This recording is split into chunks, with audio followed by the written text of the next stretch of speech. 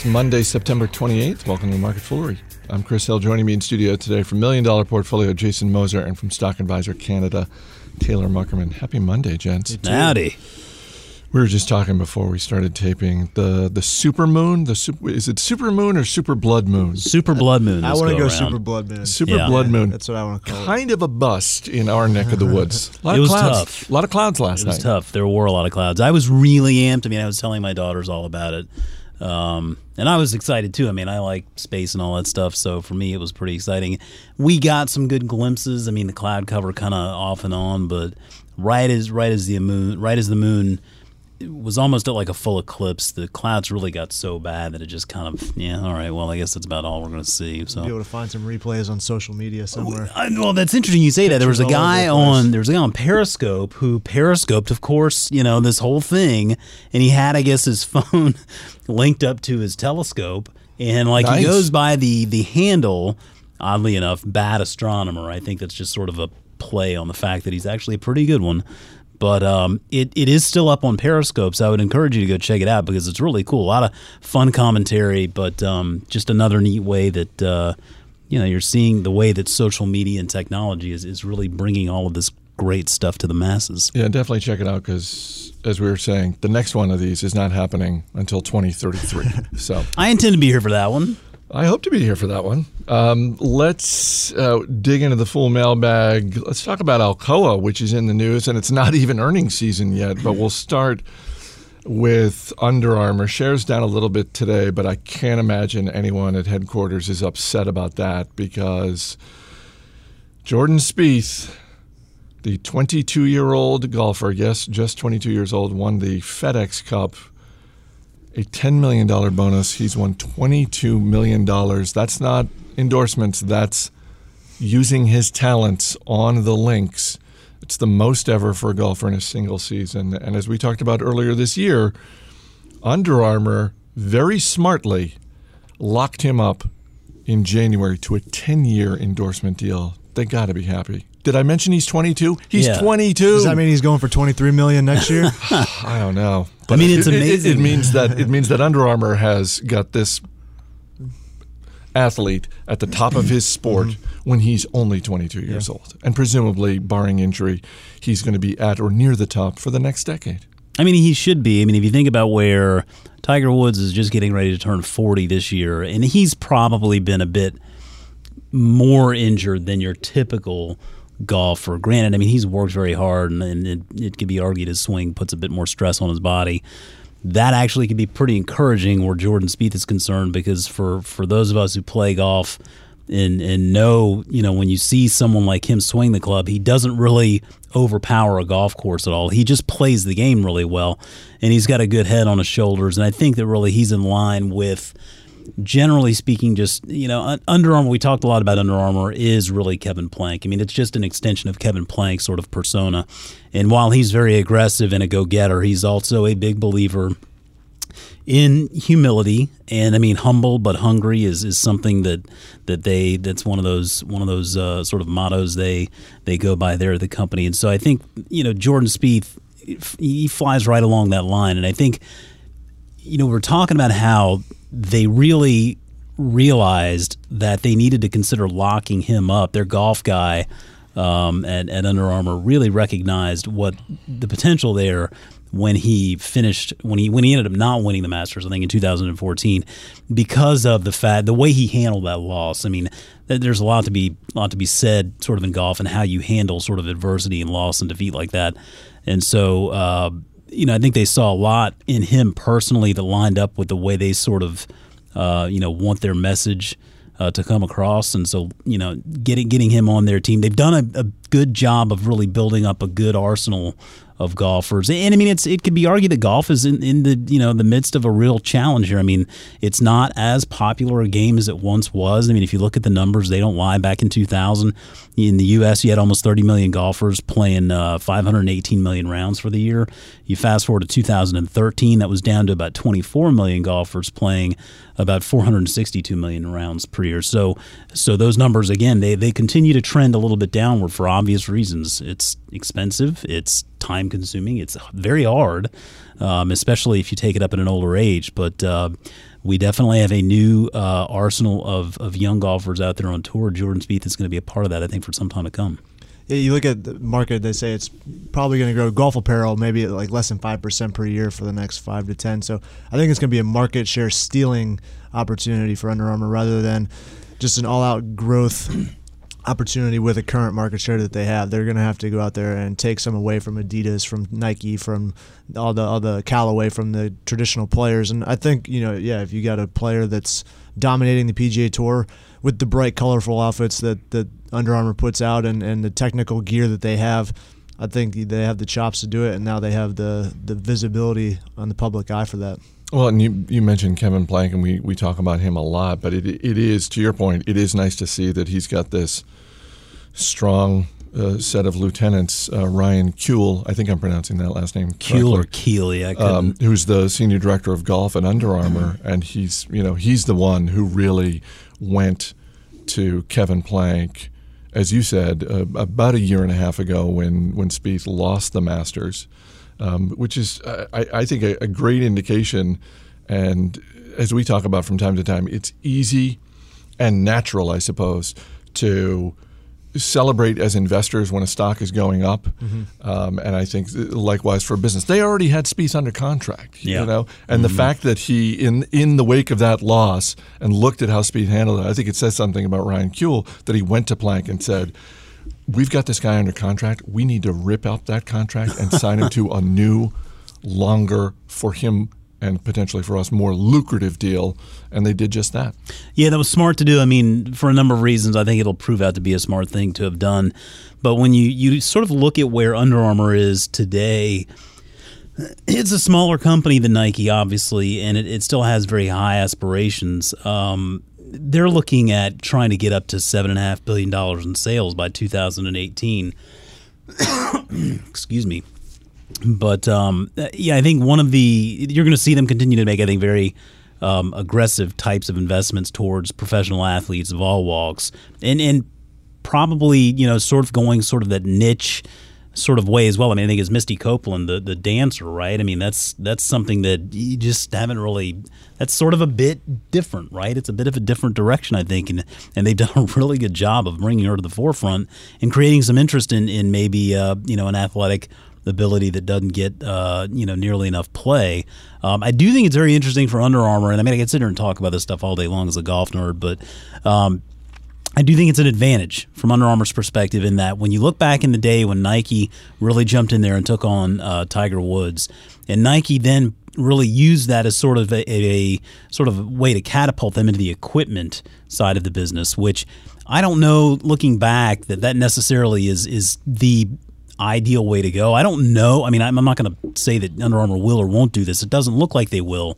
And I honestly hope that they don't do this. I hope they don't pursue that equipment side and trying to make golf clubs like irons and woods or even golf balls for that matter, because that is a bit of a different line of work there. And that is something where that is a very tough space to infringe upon. You got a lot of names out there that have been in that business a long time and have really come a long way where golf club technology goes. And so that I think is potentially a very big advantage for Under Armour in that they're not going to be seen as potentially if someone signs on with them, they're not going to necessarily feel like they have to go all in with not just apparel but equipment like golf clubs as well, because as all of you golfers out there know, Graydon Tripp, I'm looking in your direction. You know that we're very particular about the clubs that you swing, and I think that we'll probably see Under Armour continue to sort of stay back on that front. One more thing on Under Armour, and then we'll move on to Alcoa. And this has nothing to do with golf. This has to do with sort of general sales. They do a pretty nice job in terms of direct-to-consumer sales.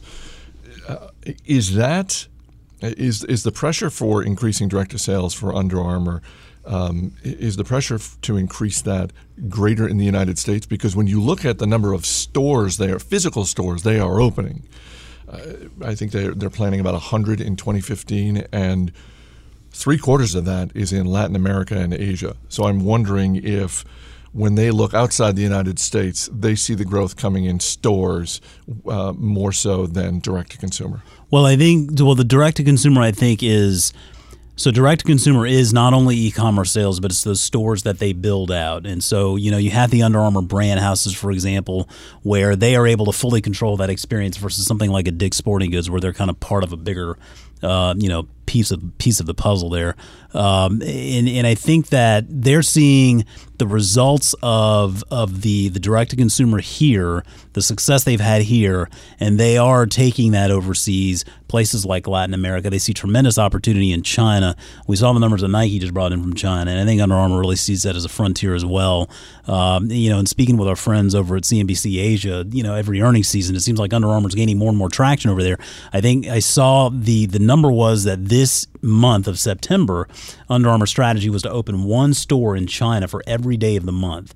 And so, the direct-to-consumer experience, whether it be the physical store or the e-commerce infrastructure, I mean, that's something they're going to continue to grow out as time goes on.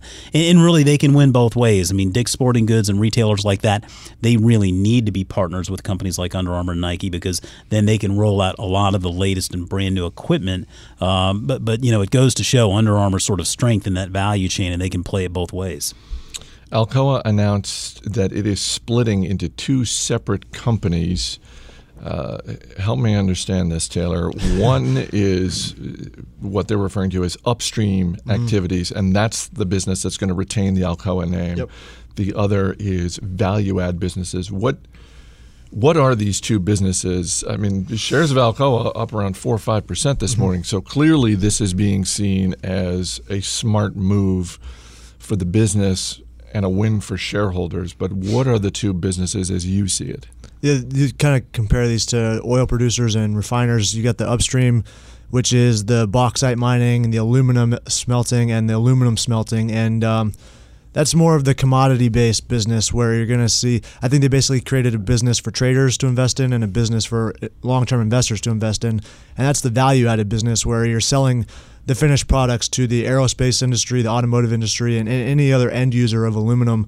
And for example, this business had 40% of its revenue from the aerospace industry last year. So if you want to take a look at where the value-added business that they're rolling out, which Klaus Kleinfeld, the CEO of Alcoa now, he'll be taking the CEO role there, remaining chairman with the upstream business. But I think he's moving to the business that personally I would invest in if I was the value-add business. The value-added business, which right? At this to moment be named. Does not have Yes, a name.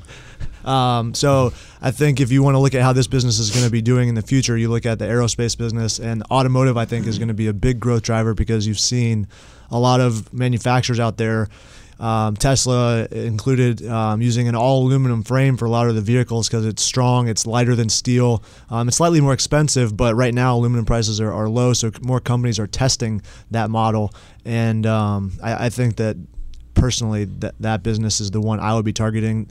The upstream business, they've really been focusing on cutting costs. They closed about 30% of their smelters over the last 7 or 8 years. So the business on the upstream is a lot smaller than it used to be, and rightfully so because aluminum prices are struggling, and China is making a big push into the aluminum smelting line of business. They're aiming to create the largest aluminum producer in the world by combining a few different entities over there, state-run entities, to overtake Russia's state-run aluminum producer, which is number 1 right now, and Alcoa, which is number 2, looks to be number 3. So I think there's going to be less competition, but it's a commodity-based business. So for me, I would take the shares of the new company.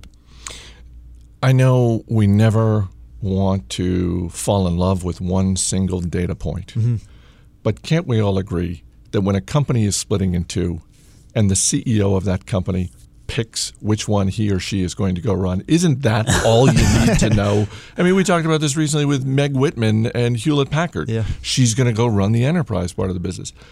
She's a smart woman. I mean, isn't that as clear an indication of which business has this brighter future? Well, and Pete Miller at National Oil, Yeah. Marco, he's the chairman of DNOW, so you kind of look at that as well. I don't know if it's just them thinking, hey, I need to go be the the driver of this new business. Maybe it's not prepared yet, but for me personally, it seems like Alcoa has been planning this for several years.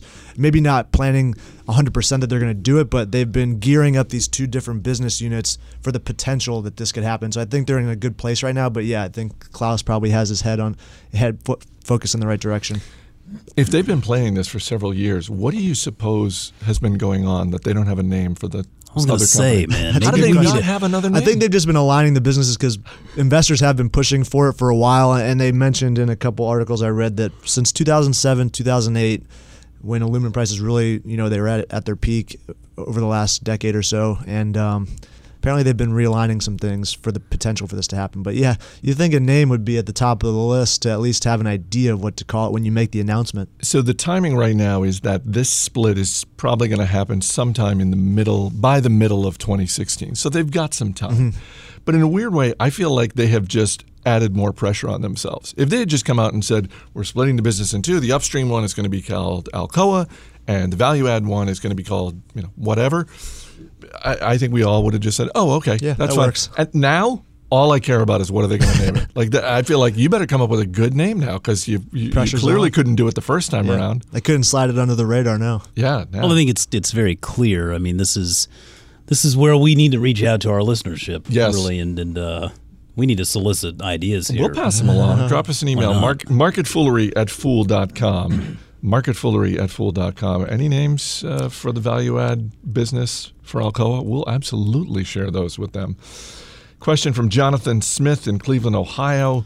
I own some Zillow and I'm thinking about buying some Google. Someone on your show explained how the Zillow split worked, but I'm still confused about how to choose which stock to buy. If I buy some Google, do I buy under the ticker symbol GOOG or GOOGL? How would I choose?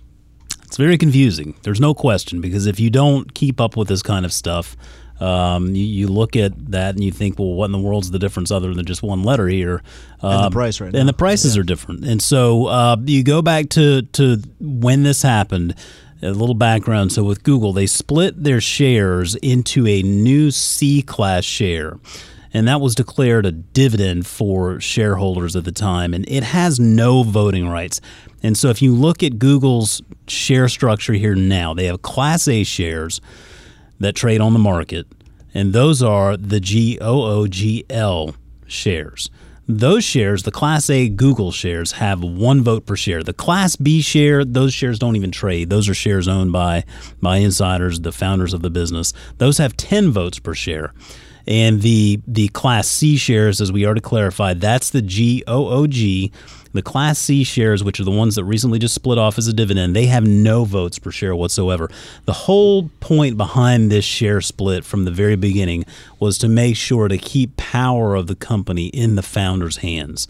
Over time, as restricted stock awards and options are awarded to employees, that can dilute the share count. It can spread the power out a little bit more as far as voting is concerned. And so this was a way for Google to make sure to keep the power in the founders' hands. The same thing was done with Zillow. And incidentally, the same thing is going to happen here with Under Armour very soon, where we're going to see another class of Under Armour share. I believe it's going to be UAC. So be prepped for that, Under Armour shareholders. In theory, the only difference between the Class A and the Class C shares, there is the price difference. If you look today, Class A shares are trading for $633 and change. Class C shares are trading for about $605. They each represent basically the same economic interest of the company. The difference is the vote. And so then you have to ask yourself as a shareholder, am I going to pay up for the vote? Does the vote matter to me? Am I going to pay up for that vote? Gesundheit. Thank you. Now, this is a very interesting question. There are going to be people who fall on either side of the fence here where this is concerned. The bottom line, though, is that you need to ask yourself, does the vote really matter? In all practicality, it does not matter at all, because at the end of the day, when you look at just based on the most recent 14A that was filed on April 23rd of this year, you look at Page, Brennan, Schmidt, and they all three have 60% plus of the voting power of this company. So no matter what happens, they control the deal here.